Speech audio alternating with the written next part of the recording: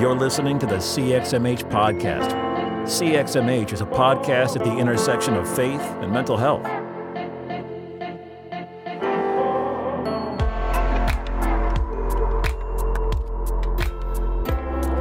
Hey, welcome back to CXMH, a podcast on faith and mental health. Did you notice I thought maybe I should add the title in the beginning. I used to just say welcome back to the show, assuming that everybody knew what they were doing, but I don't know, coming into the season, I thought, what if somebody's new? That's anyway, awesome. Welcome back to the show. My name is Robert Vore. I'm one of your hosts, and I am joined, as always, by my co-host, Dr. Holly Oxhandler. Holly, how are you doing? Hey, Robert. I'm doing all right today. How are you doing? I'm doing all right. Yeah, I'm having an all right day. It's not super busy. It's got a lot of flexible time in it. We won't say free time, but a lot of flexible time, and that's been fun. It's been good to like catch up on a couple things where I'm like feeling a little stressed about being behind or whatever, but then also just some things that some flexible time is useful for, as opposed to like trying to smush it in between some other things, or whatever, if that makes sense. No, it's super vague, but no, it makes perfect sense. It really does, because I feel like that's exactly how, today and yesterday too have kind of been for me, like that flexible. There's a lot to do, but I'm just grateful that I'm not trying to do it all in between meetings and things like that. Yeah. So yeah, it's nice. And it's actually nice to just kind of putting those check marks next to some of these things that have been on my list for weeks. It's been good to kind of get those off. So yeah. Which is funny because I know last week we talked about that in the intro as well, right? Like that we had kind of gotten some deadlines out of the way because we had talked about the Church Mental Health Summit, which we'll have a link to that again in the show notes. But it sounds like some more this week for you of catching up on some things and getting some stuff done. Yeah. Yep.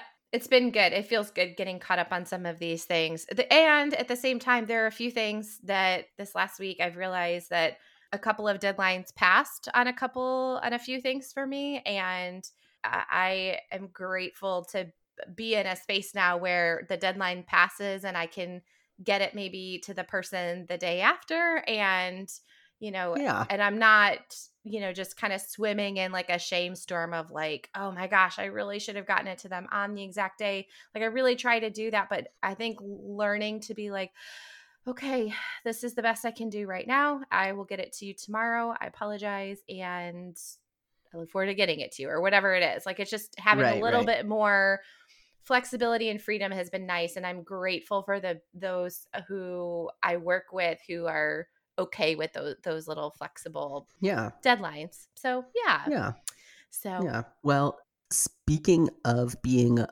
flexible and things like that, right? I'm curious, what can you think of, and I'm gonna put you on the spot because we didn't make a show doc with a question. Here we go. What is the most creative or like flexible response you have had to like a hard parenting moment? You know what I mean? So I'll give you an example to like help out, right? So Gray, for some reason, does not ever want to brush his teeth, even though it's like super fast, right? Just for some reason, we like having fun, we get in there and he like refuses to open his mouth. And so we've had to like, okay, do you want to brush your teeth upside down? Do you want to brush your teeth in the bathtub? Do you want to brush your teeth with your stuffed animal? Right? Like it's literally every single night we have to invent some new way of brushing your teeth, which I'm like running out of. That's amazing. Right? So like what can you think of something like that where kind of creativity and flexibility, as my like segue here from what we were talking about before, has really come into play in like a hard parenting moment? Oh man. Oof. I feel like we need it constantly. So I think it's hard to think of a single moment because I feel like we rely on a lot of that creative, flexible approach to parenting. We do have some areas of consistency in our home, but but yeah. Yeah, I feel like for us lately, it's probably been more around dinner time and finding creative ways to motivate our children to eat their dinners. I feel like that's been a big area for us lately where they really don't, they just are really picky with their food. And so we keep trying to think instead of just being like, well, you have to eat your dinner. It's like, okay, well, which food do you want to start with? Or, do you want to I mean, we don't do you want to eat upside down, but like in the Sure, way yeah, that you that's do with brushing your dangerous. teeth. Yeah. But yeah, just trying to think of creative ways for them to eat or move their food on their plate in a way that makes it a little bit more fun. Yeah, I feel I mean, I Yeah, just think of that because that was, like, last night. Last night, that was very sure, much yeah. the thing. But, yeah, it's a really good question. I like that. I just Thanks. yeah, I think that's but I think that that's parenting with a lot where we're just constantly trying to flex and stretch and think about different ways to teach our kids and motivate our kids and Yeah, encourage them to do certain things that are helpful and good for them without just being like you have to do this because there are right. some things that are like you have to do this but I really like to reserve that for the like the things, you know? Right, yeah. A very long-winded answer. I apologize for how long No, that no, was, no, but that's great. I mean, I think yeah. that's the realistic nature of it, right? Is try Yeah. to save the, like, I don't know, the hard stance things for, like, safety or things like that, right? Where it's Yeah. like, how do we and this is my segue, right? Like, how do we work with our children and say, like, "Hey, look, both our goal is to, like, finish eating dinner so that we can go play." Mhm. How do we, like, both accomplish that, right? Right. And recognizing, especially when you have multiple kids, that that creativity and flexing is gonna look super different for both of them. So, Mm, the yeah, things that work with Oliver in one way won't work with Callie and vice versa. And so, sure. yeah. That's a Yeah. great segue into today's discussion, though. So I'm glad you asked the question. Thank you. Yeah, Yes. I'm proud of it. That was, just on the spot because you were talking about being flexible. You want me to tell you a little bit about Yes, this week's please. I episode? would love to hear all about this week's guest. Tell us about it. Yeah, this week we had Janine Halloran on. She's a mental health counselor, but she's someone that I connected with a while back. I went to a training that she did. She's the founder of copingskillsforkids.com. She's written a handful of books and develops resources having to do with coping skills for kids, right? When they're anxious or Mhm. angry or ADHD, right? Like trying to motivate or focus or things like that, right? And so I mean, she's awesome. She has a podcast and, like I said, all sorts of resources on her website. But I think I was so excited to have her on ever since I went to this training of hers back in, I think Mm. we figured out it was like November, December of last year. Okay. She's Uh-huh. consistently been in our brainstorming docs that we have where we like put people that we want to have on because ever since then I thought, man, I would love to have her on. So Yeah. I was really excited to get her on finally. And I thought Mhm. it was great just talking about kids, right? How do we parent well? How do all the things we were just talking about, right? How do we work with our kids as opposed to like just kind of laying down the law or whatever it is, right? Yeah. So, as someone, I know you came into it not having interacted with Janine before, right? Right. Mhm. What were your takeaways, and what did you think of it? Yeah.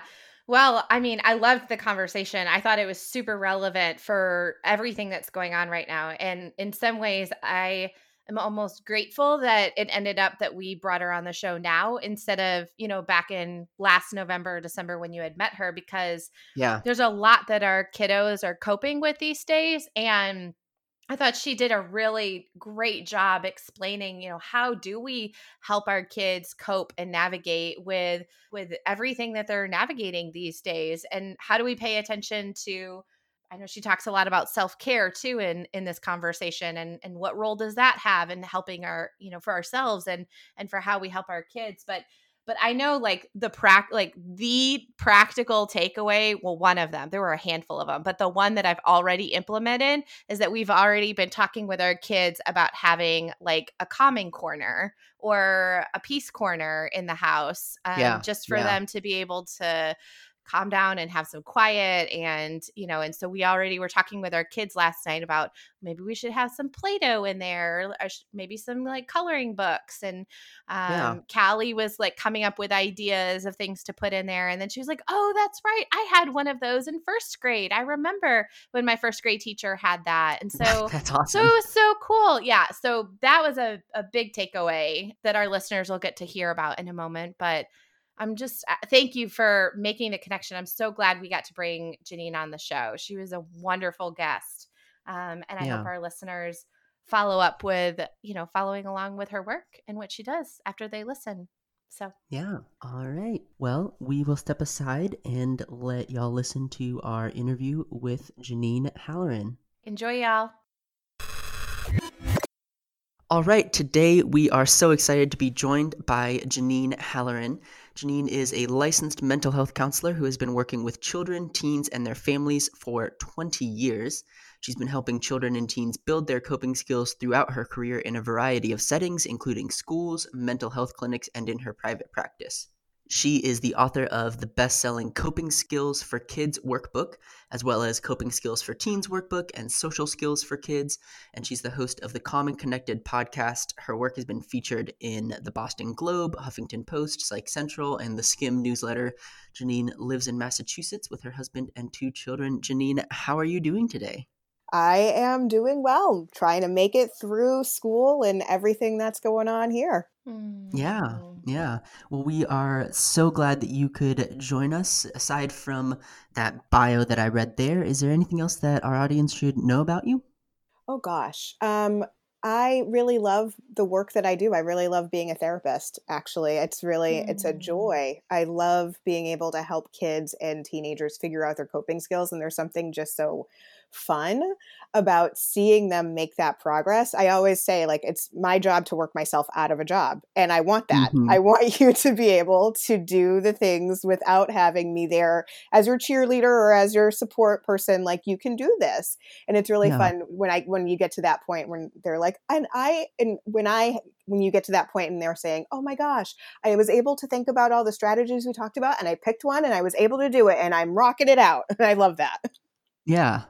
That's awesome. Well, I know you and I had met at a training that you did. We were trying to figure out when, just because time has stopped meaning anything, but I guess it was last December we figured out. And so I was excited to have you come on to talk about those types of things today, coping skills for kids and teens and things like that. So to start with, sometimes it's easy to kind of jump past kids when we're thinking about things like mental health or emotional stress or things like that, right? Why do you think it's so important to talk and think about our children in those terms of their emotions and what's happening mentally and things like that?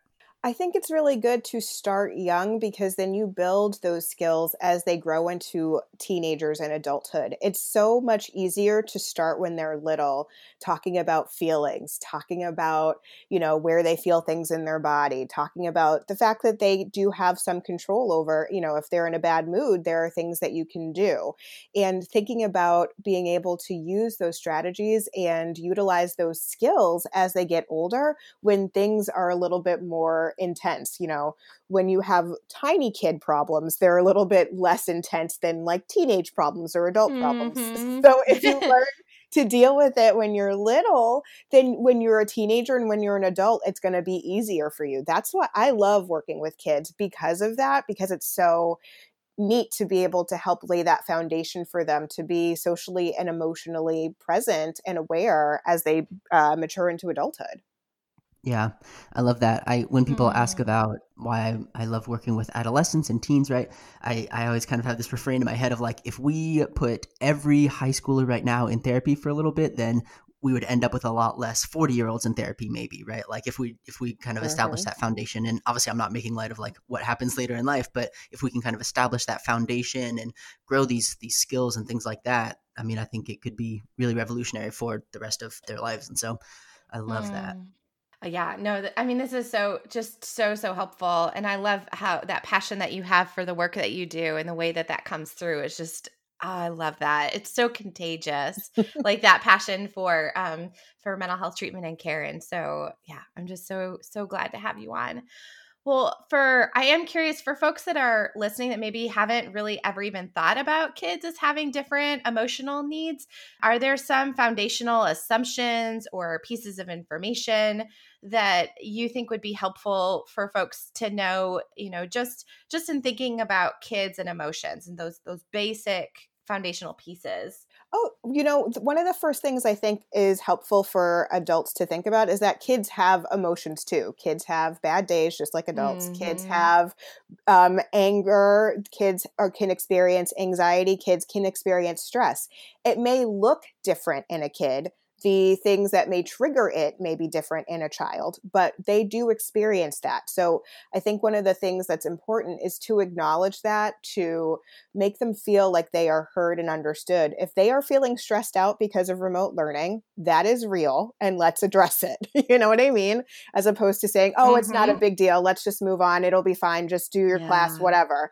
And and I understand as the adult who is trying to work, because I'm speaking for myself here. I understand the pull of just get it together and get on your Google Meet. And what are we talking about right now? But then the therapist in me takes over and is like, okay, let's talk about it. Let's work through it. Let's figure out what will help you right now. Let's talk about making a plan for tomorrow. All that stuff, to make sure that we are acknowledging their feelings, acknowledging their experiences. How powerful is that? Yeah. No, that's so good. And it is so important to acknowledge those experiences and those feelings that they're juggling these days. That's really good. So I want to follow up on something you just said, right? Because sometimes I think it's easy to think about children as kind of like mini adults, right? Like, oh, just get over it, or just do this, right? Like kind of like projecting our understanding of the way things are going onto them. And so you just said, if they're stressed out about things, it may look different. It may be expressed different. What are some, I know we think about kids like having a meltdown, quote unquote, or whatever, right? But like, what are some ways that it might look like if my kid is feeling stressed or anxious, or right, like what are some of those things that maybe we tend to jump past and say they're just being a kid, but really are signs of maybe they're stressed or worried or anxious or upset?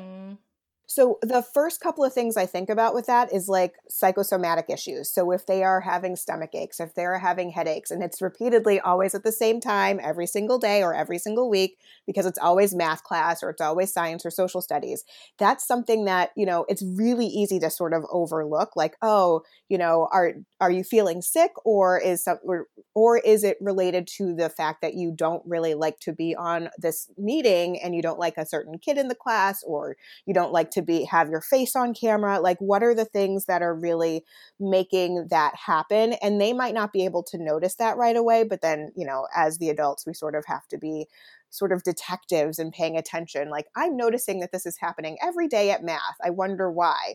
And just that curiosity around that. So, I think sometimes that is one of those big things that like, it just shows up in their bodies and they don't know what it is. Sometimes they just don't really know. And so it's up to us to sort of help them figure that out and help tease through that. And I think the other thing that I see a lot is that shutdown, like refusal. Like, I'm not, we all see the acting out, like that's acting out regression, but then the absolute, like, I'm not getting out of bed. I'm not doing anything. I'm not taking a shower. I'm not going to even like brush my teeth. I'm not eating. I'm not sleeping. So those, are sort of the red flags that I would be looking for if I'm worried about like stress or anxiety or depression in my children or teens. Yeah, that's good. That makes really good sense. I mean, I think those are really good, clear indicators for us to be paying attention to. And that's helpful, kind of just for us to hang on to those little potential red flags to just be watching out for. I am curious if there are some just around like, what is it that's so unique about the emotional needs of kids that make it especially important for us to be learning, for us and for them to be learning coping tools that are really specifically designed for kiddos? Yeah, what I think is really interesting? I think, the coping skills that we teach kids, that I talk about all the time, and the coping skills I talk about for teenagers and the coping skills I talk about for adults are basically the same. Like, they are all the same, but they are just sort of modified for kids. So like, when I talk about deep breathing matters no matter what age you are. Deep breathing can help you no matter what age you are. But when you're a little kid, it's easier to get kids to buy into deep breathing when you talk about balloons, or use a Hoberman sphere, or use your hand, versus a teenager. Like, a lot of my teenage clients like to use those breathing GIFs where they can like breathe in with the GIF and then they watch it breathe out. Yeah. You know what I mean? So like, teenagers really dig that. And then adults will sort of like dig on like numbers, and they'll do the GIFs sometimes too, or just like the understanding of what happens in your body when you take a deep breath. Sometimes when you explain it to an adult, they're like, oh, that's why? Fine, I'll do it now. And so it's the same sort of strategy, but it's just sort of modified throughout the ages in a way that makes sense for where they are developmentally and how they respond best. Yeah, no, that makes perfect sense. That makes perfect sense. And I love how you broke down even like the deep breathing into the different age groups or categories and how, that even just that can be adapted. But the needs are consistent in a lot of ways, it sounds like, from what other age groups might have. I am curious too, if they're like, as, in your work and in the work that you're doing with your clients these days and just in general, are there some unique needs that you're seeing that kids have around their emotions, particularly these days, and what those common needs are that you're identifying?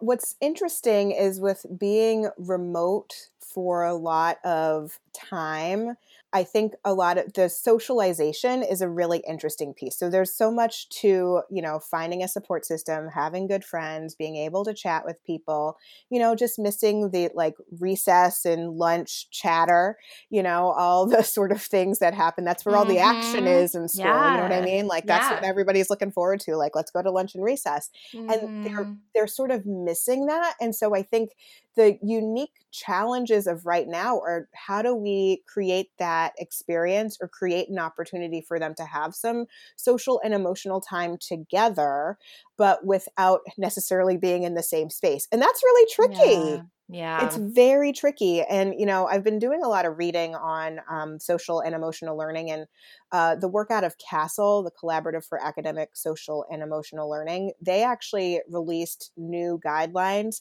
for reintegrating into schools and reentry into schools called Reunite, Renew, and Thrive. And I found it so refreshing because they really focused on, okay, we need to connect with each other in different ways than we've ever tried to connect before. Yeah. And so how do we make this happen? And really focusing on the social and emotional needs, like making sure that kids have a homeroom and they can chat with each other, trying to figure out online clubs, trying to make sure that kids are able to connect with each other and play games together, play something online. And I know there are concerns about like so much screen time, but in some ways, like right now, that is the way that a lot of kids can connect with one another, is through playing games online. So it is, it's challenging. It's challenging, but I've seen some really fun things, even with my own kids, just them being able to, they schedule their playing time with their friends.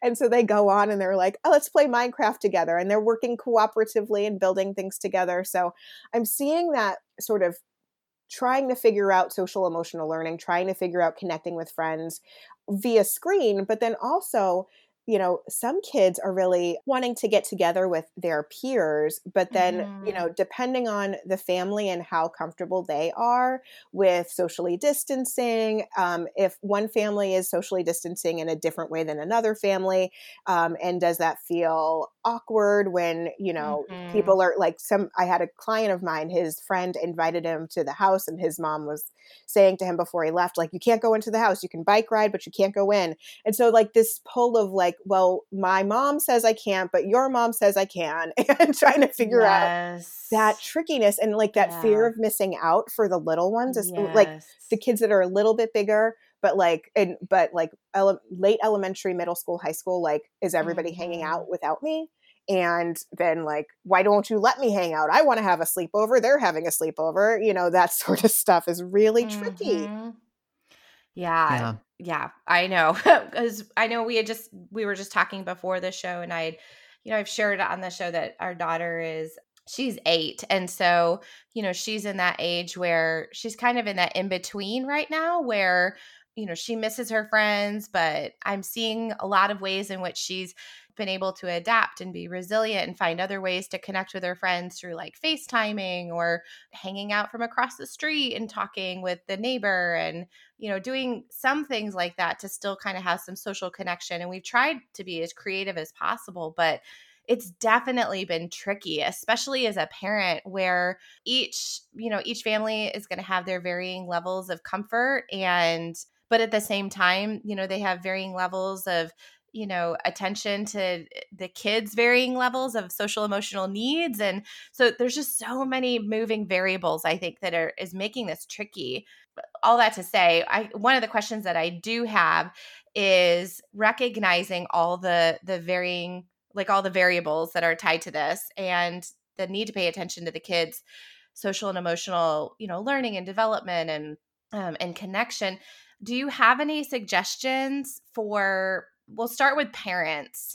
Any suggestions for parents around helping their kids cope with everything that's happening right now, from the emotional struggles that they might be navigating to the social complexities with social distancing and all that? Like, what would you say to parents these days in terms of how to help their kids cope?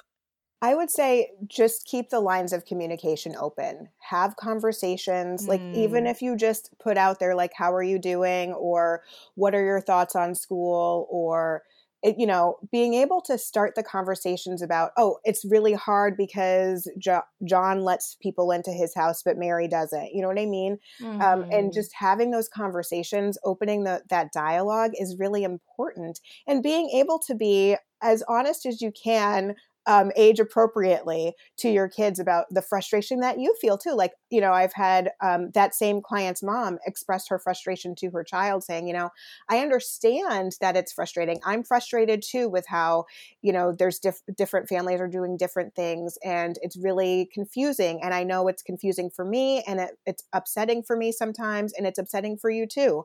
So to be able to share in that and be able to recognize, to know, like, that kids don't feel alone when you say, I feel frustrated too. They know, they recognize it. One thing I've been saying to my kids a lot is that, this is challenging for not just you, but it's hard for the principals. It's hard for the teachers. Yeah. And my mom and my mother-in-law were both educators. They're both retired now, but they were both educators. And I keep saying to the kids, imagine grandma trying to figure out Zoom. Imagine grandma trying to figure out Google Meet. Give your teachers, I love that. Right? Give your teachers some grace, because this is really challenging. Oh, of course he doesn't know where the mute button is. Like, it's really hard. Oh, that mute button is so important, though. I love this, though. I mean, and even what you're saying right now, like, this is such a great lesson in empathy for our kids too, for us to kind of model some of that, like exactly what you're saying.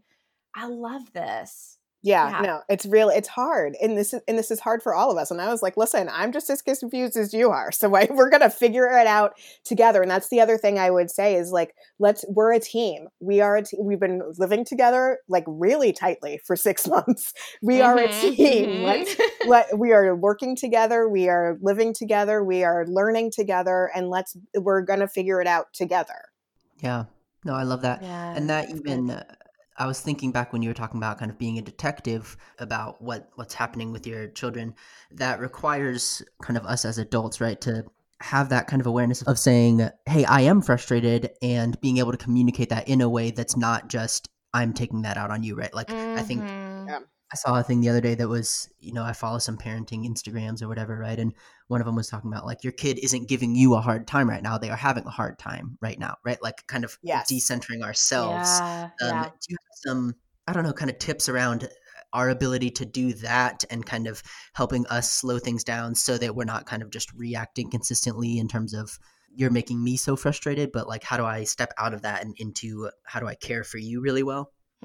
Yeah, absolutely. So one of the things that I love to think about is trying to, as a parent, as a person, as the adult in charge of the household, you want to be the thermostat, not the thermometer. That's like, I say this all the time to myself, and I say this to parents all the time. You want to set the tone for the house. You don't want to go with whatever tone there is. So when everybody's angry and you get angry too, that's not helpful.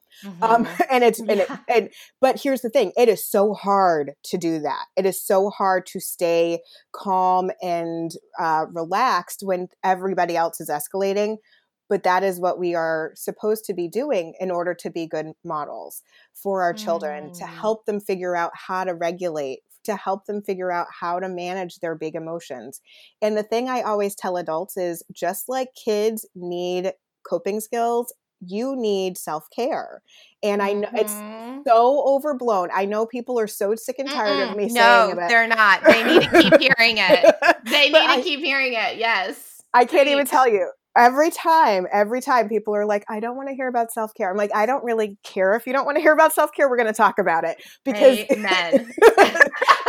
because it's so key to being able to be present and aware and available, especially for parents who are also in education or also in a helping field. If you are a counselor and a parent right now, if you are a teacher and a parent, a principal and a parent, good gravy. You need to be able to take care of yourself right now because your plate is full. And so you need to make sure that you are doing things to keep yourself healthy, to keep yourself sane. You need to be able to go out on those walks, or go and do something fun for yourself.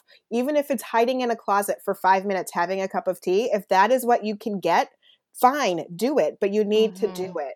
Because otherwise you will not be able to do the things you need to do. You will not show up in the best way if you don't take a few minutes to do some reading or play video games, play on your phone.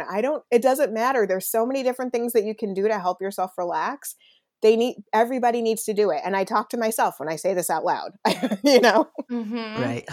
Oh, I love this. You are preaching to the choir right now. I am so glad that you brought up the importance of self-care in the season for parents, and especially when they're helping in multiple facets, whether it's like teachers and parents, or, maybe being on the front lines in healthcare settings. And, oh gosh, it's just so important. So thank you for elevating that.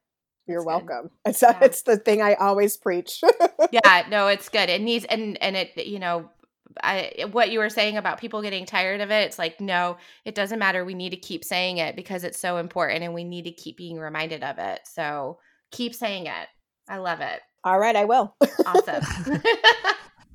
So I mentioned up at the top that you're the host of the Calm and Connected podcast, which I love because they're short, little, less than 10-minute ideas in terms of here's really practical, here's a creative idea in terms of how to do some coping skills with your kids.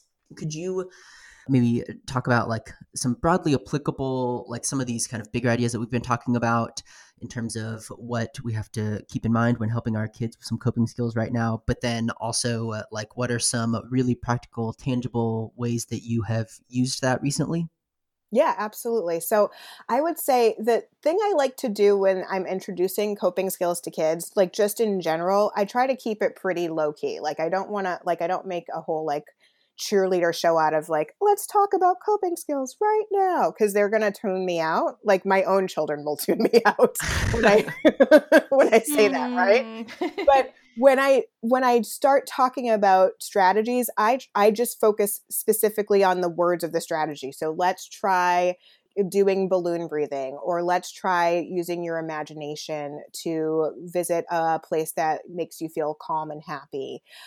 So trying to just not to make too big a deal of it when you're starting to sit down and just review coping skills with kids, but try and keep it also really targeted. So I try to only introduce 1 or 2 skills a week, and I just practice them with kids when they're calm. That's the other piece of it. I just really like to make sure that kids are practicing when they're calm, as opposed to practicing when they're already heightened. If they're heightened, they can't hear you. It's too late. Yeah. That's good. That's a good point. Yeah. So you just have to sort of ride it out with them and then figure out what to do next. But it's good if you've practiced beforehand, when they are heightened, you can talk with them about the strategies that you talked about before when they were calm. And if they get really upset, and really heightened, sometimes even having a visual is way better than your words, because when kids are heightened, it's hard for them to hear things. So they respond better when they see something. So what I like to do, especially when my kids were very little, I would talk with them about their strategies, and then I would have visuals in their like calm space or in the kitchen on the fridge or wherever they were going to be, wherever I like sort of had an idea where things were going to not go well, so that we would be able to sort of get to that spot pretty quickly. Mm-hmm. Because I think it's really helpful to be able to do that. You know, when my kids were younger, like 3, 4, 5, 6, we would do a lot of that. Like, okay, let's try a different deep breathing exercise right now. Let's try this other thing. And they've gotten over time to figure out what strategies work for them. And what's really neat is that now, you know, when we are having a hard time, when things are not going well, like, you know, really having a difficult, challenging time with remote learning, then we can call on those skills. And, you know, just something that has happened recently. People have, you know, my son got really upset about having to go to remote learning, and we talked about a couple of different things we could try. Did you want to try using a worry box? He's not into that. That's cool. That's fine. Tell me, the worry box, is that like where you write your worries and put them in the box? Okay. Yep. And then it's like a scheduled time every day where you like review your worries, and then you can get rid of some worries if they're not there anymore. But it's really just like it gives an opportunity to have like a 15-minute check-in with your child on a daily basis, just about what's going on. That's a great idea. Oh, I love it. I love that. I'm like, oh, why haven't we been doing that? No, I'm not going to shame myself over that, but that's a great idea to do. Yeah. No, I'm going to try that. That's good. And then, or your kid could be like, no, thanks, I'm not interested in it, like mine. So that's fine. That's okay too. That's right. Fine. Yeah. But then what we ended up doing was just having a conversation, like that really connection, feeling heard, like talking to somebody you trust is a coping skill. That is a strategy that kids can use. So that's what we ended up doing. We just talked through it, and we figured out, you know, let's make a plan and working together. And so being able to just use those strategies and not getting stuck if this first one doesn't work. That's the thing. Like every kid is different. Every situation is different. When different feelings are managed better by different coping skills. And so you have to sort of have a wide range of things that work, that you can sort of call on when you need it. So like what works when you're feeling sad might not work when you're feeling anxious, or might not work when you're feeling mad. And so it's just good to have a few different things in. And, you know, for parents or anybody not to get like super caught up on like one strategy, like that's your go-to strategy. That's the only strategy. Yeah. Because it's really tricky. Like don't get me wrong. I love mindfulness. I think mindfulness is amazing. I think it's fantastic, but it sometimes doesn't work for all kids. And I think that's the thing that's really hard.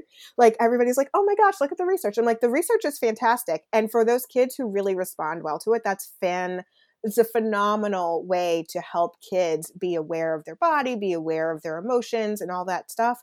But it doesn't always work for every child. And so we just need to be aware of that. You know, I was reading this article about mindfulness in schools, and there was this little girl who said, you know, mindfulness just didn't work for me. The way that my body calms down and gets me calm is when I dance. And so I just dance, and that's what helps me. Yeah. Well, I think even, I mean, like I relate to that, right? Like, I think I spent a long time kind of trying to say, okay, I need more alone time, more like quiet time.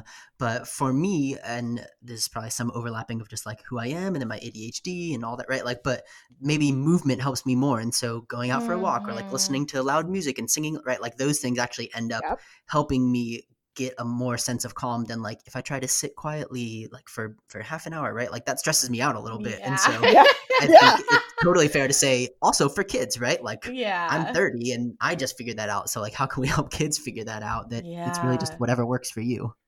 Yeah. And I think that's something that I love about coping skills. And it is also frustrating about coping skills that, you know, it's whatever works for the child you have in front of you, who like the client, your own child. But it's also really it can be kind of frustrating because you sort of want that magic wand. When I worked in schools, teachers would always be like, where's your magic wand so you can fix them so we can get back to our day. And I'm like, that's not how it works. That's right. My love. It is not how it works. If it would, I would just wave it over the entire school and bing, and everybody would be good. But it takes time. And that's the thing. It takes time and it takes patience to work through it and figure out what works. But it is so rewarding when they can figure it out, when they do figure out like, oh my gosh, that really worked for me. How amazing is that for a child to feel that when they're like, oh, I was really big mad and now I'm just a little mad. That's phenomenal. Yeah. So I know parents obviously is typically a more kind of one-on-one setting. We have listeners who are teachers or maybe like faith leaders who help a bunch of kids at once or things like that, right? So do you have ideas for if I maybe can't necessarily just do one-on-one, but I have a larger group of kids and I'm trying to help them with things or I don't know, because I know you were a teacher, right? And actually the training that we met while that I was attending was about working in a classroom.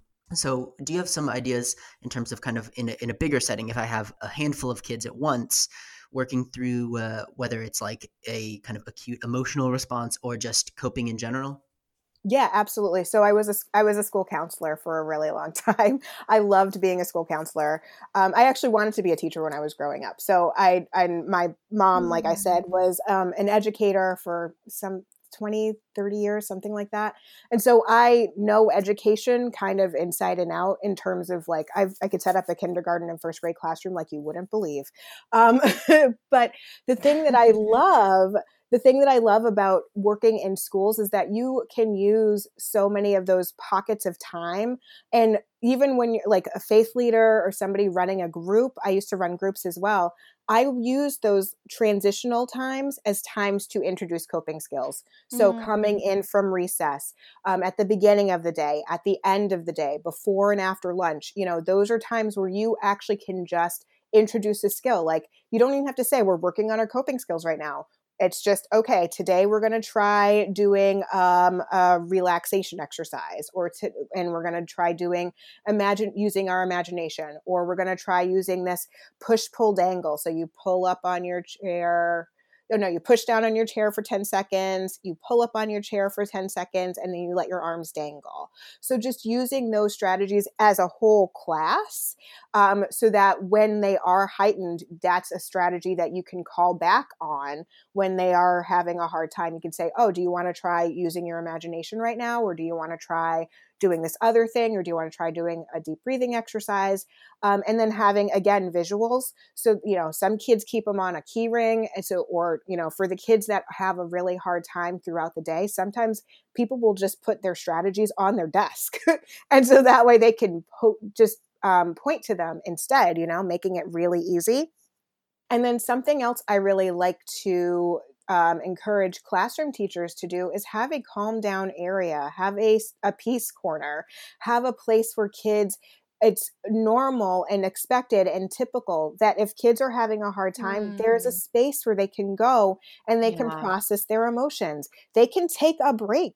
And that is what adults do. Why do we not allow kids to have that opportunity? We should allow them. And there are so many different resources for peace corners or calm down spaces, relaxation areas where they can just go and just do a strategy for a few minutes and then return to the classroom. It's powerful. It's powerful. Yeah. No, that's good. Yeah. I know that's something that in my son's classroom, well, we're doing virtual, but when we had met with the teacher and she was explaining how she would do in person, if we were to shift back into in person, I know that was something that she had mentioned. And that's another thing, like, oh my gosh, that's such a practical, we could have that even in our home. Without it being like, timeout chair or whatever, but to have a peace corner. I love that. That's such a great idea. Yeah, it was honestly like I used one when my kids were much younger and I saw them in use in schools, and it's powerful. And it really can, especially if you use it at home and at school, how powerful is that for a kid to know, like, wherever I am, I can do something. Yeah. I feel like as soon as we get off of this call, I'm going to go set up one of the corners of our house and I'll be like, well, Janine told me to do this. So no, I'm so excited to be taking some of these practical things that you're offering. And like, I'm really excited to think about how we can be implementing these within our homes right now. It's just such good skills. This is really helpful. I'm glad. And that's what I want. I want people to feel like, you know, I know that COVID is challenging. It's not, I mean, we've all been there. It's hard. There have been tears. There have been angry moments, but there are things that we can do. And when we can identify the things that we can control, the things that we do have some, we can do something. There's something we can do to make it better or to help, even if it's just a shift a little bit in the right direction. That's all it takes sometimes to really feel a little bit better, you know? Yeah. Yeah. Yeah. No, that's good. Yeah, and I know a while back you talked about kind of focusing on things like once you're already activated, then like that's probably too late, right? And so kind of thinking ahead in terms of, we've talked about some of these skills ahead of time or things like that. And I know the training that I went to that we met in person at back in the before times was on ADHD, anxiety, and anger in the classroom. And I'm obviously not a teacher, but I went to it because I thought those are like areas where there does tend to be a lot of like tension and quote unquote meltdowns, right? Which obviously I'm putting that in quotes, but around trying to like focus or keep attention or motivation or fear or anger, right? And so I think thinking through even as the adult, like what areas, what places, what times does my child experience those things, and how do I preactively we've talked about this calm down corner or things like that, right? I know you did a podcast episode back in December about surviving holiday parties, right? Like before you go to a party, think about maybe my child's going to be really overwhelmed because there's a lot of people, or they're going to get bored. And so can we talk through some options that they have before we go? And I think that's something that stuck with me, is like thinking ahead, right? Like how do I set my child up for success in terms of, we have already talked about, okay, this might make you anxious or upset. Do I already know we've already talked through what our options are in that moment, instead of just right then trying to go, oh, no, okay, let me teach you this skill while you're upset and I'm upset because we're in public and you're being loud and I'm embarrassed, right? But like trying to think through all of that, I think is so good.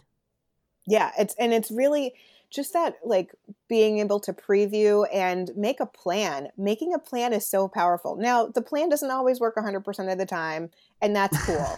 But at least you have something. At least you have, that gives you a little bit more of the control back, where you can be like, okay, so we know that, say, holiday parties are really challenging. And that was like, honestly, that was a real life experience where I was sick and tired of going to holiday parties and watching the meltdowns happen and just being like, well, it's time to go to the car now. So, so, let's figure out what to do. Or, I was also, it was actually also a parent of a client of mine who was in a group, and he was just mortified, scared out of his mind to go to this holiday party. And I was like, all right, let's figure this out together. Let's work and plan and figure out what will work for you. And his mother was so thankful. And she was like, he actually stayed. I didn't think he would stay at the party. And I was like, great, that's all we wanted. He just has to sort of hang out with the relatives for a couple hours, and then he can be on his way.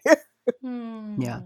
And even, I mean, just the entire approach of let's figure this out together, right, is so, I feel like far, far departed from I'm the adult, just I'm telling you, calm down and, follow my instructions, right? Like it's just a different approach that I feel like is so helpful. I think it sounds empowering. Like you're empowering your kid, and by partnering with them in these ways, which I would imagine helps boost their confidence and their ability to be like, okay, I can do this. I can communicate what I need, or be brainstorming some of these ideas with loved ones. Like, yeah.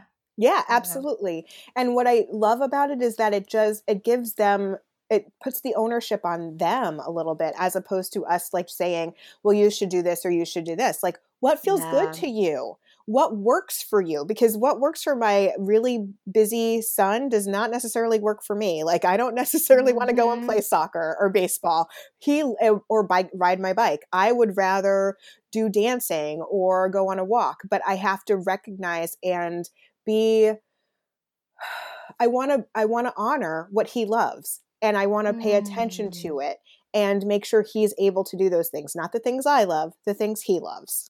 I love that. Well, just sorry to highlight one more thing that I like about it, right, is we talked like it right up at the beginning about growing those skills and like building that foundation for later in life. And as opposed to I am telling you what to do, right? If we are working through those things together and you are figuring out what works for me, that process is going to be helpful for the rest of your life in navigating like what works for me. How do I evaluate that? How do I find things that help me work with stress and things, right? Like that you're growing that ability in them, which is what you want, right? Like you don't want your kids to always have to call you and you say, do this thing to calm down, right? Like, I think that's awesome. Yeah, no, that's so good.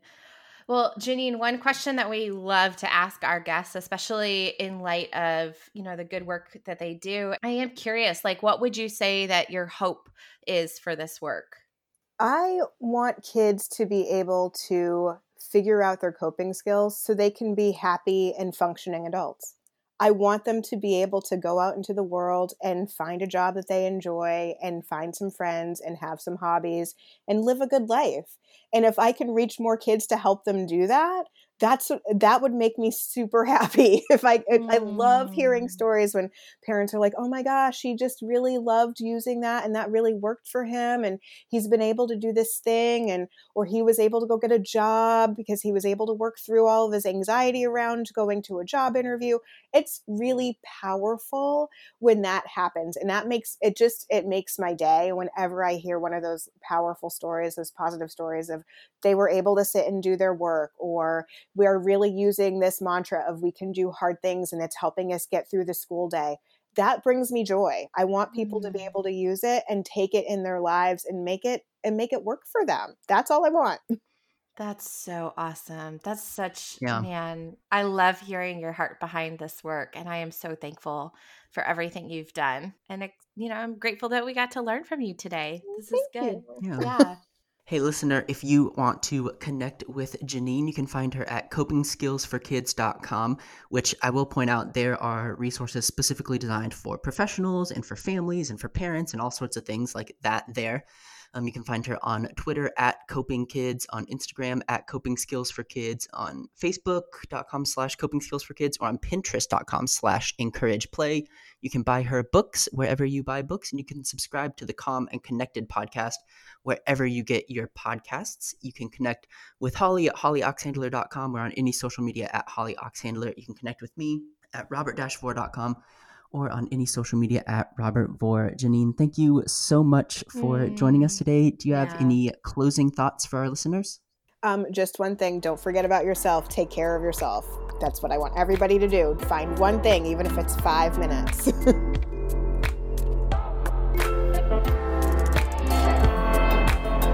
Thanks for listening to the CXMH podcast. Want to score some major brownie points? Leave us 5 stars and an honest review on iTunes. Follow us on social media at CXMH Podcast and email us with questions, comments, and interview requests at cxmhpodcast@gmail.com.